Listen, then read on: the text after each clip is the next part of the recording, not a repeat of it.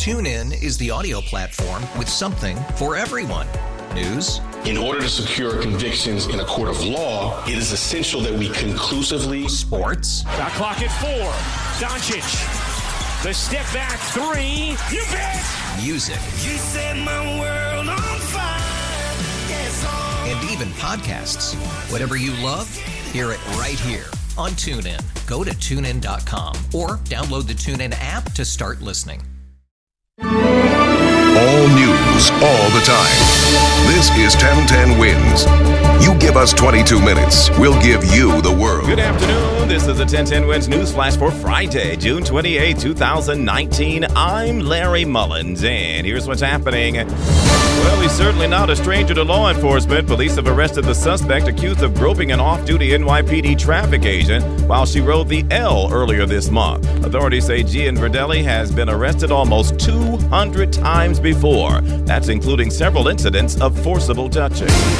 Police on Long Island say they're still trying to figure out why a 24-year-old woman killed her twin 2-year-olds yesterday. Suffolk County officials say a dispatcher spent 12 minutes on the phone with an hysterical Tania Campbell, who refused to reveal her whereabouts. Cops eventually found her in Montauk, 60 miles from her Medford home. The 2 girls were already dead.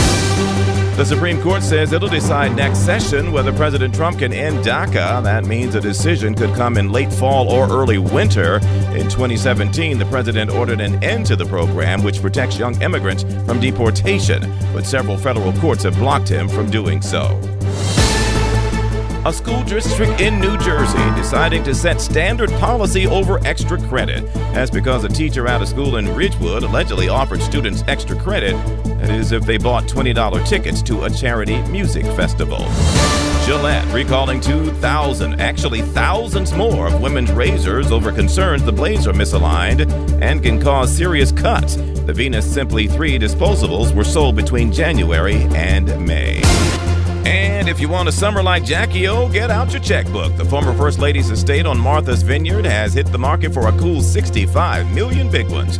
Jackie O bought the property in 1979. It was just a sheep farm and hunting cabin at the time. She added a 5-bedroom main house, 2 guest houses, and several other buildings. There's also a mile of private beachfront. 1010 Wins AccuWeather. It'll be hot out tonight, everybody. Temperatures will remain in the 80s for most of the evening before dropping into the mid-70s overnight. Hot and humid with sun and clouds is the word for Saturday. A line of strong thunderstorms, by the way, will move through in the afternoon. High around 90 degrees, though the real feels will be much higher.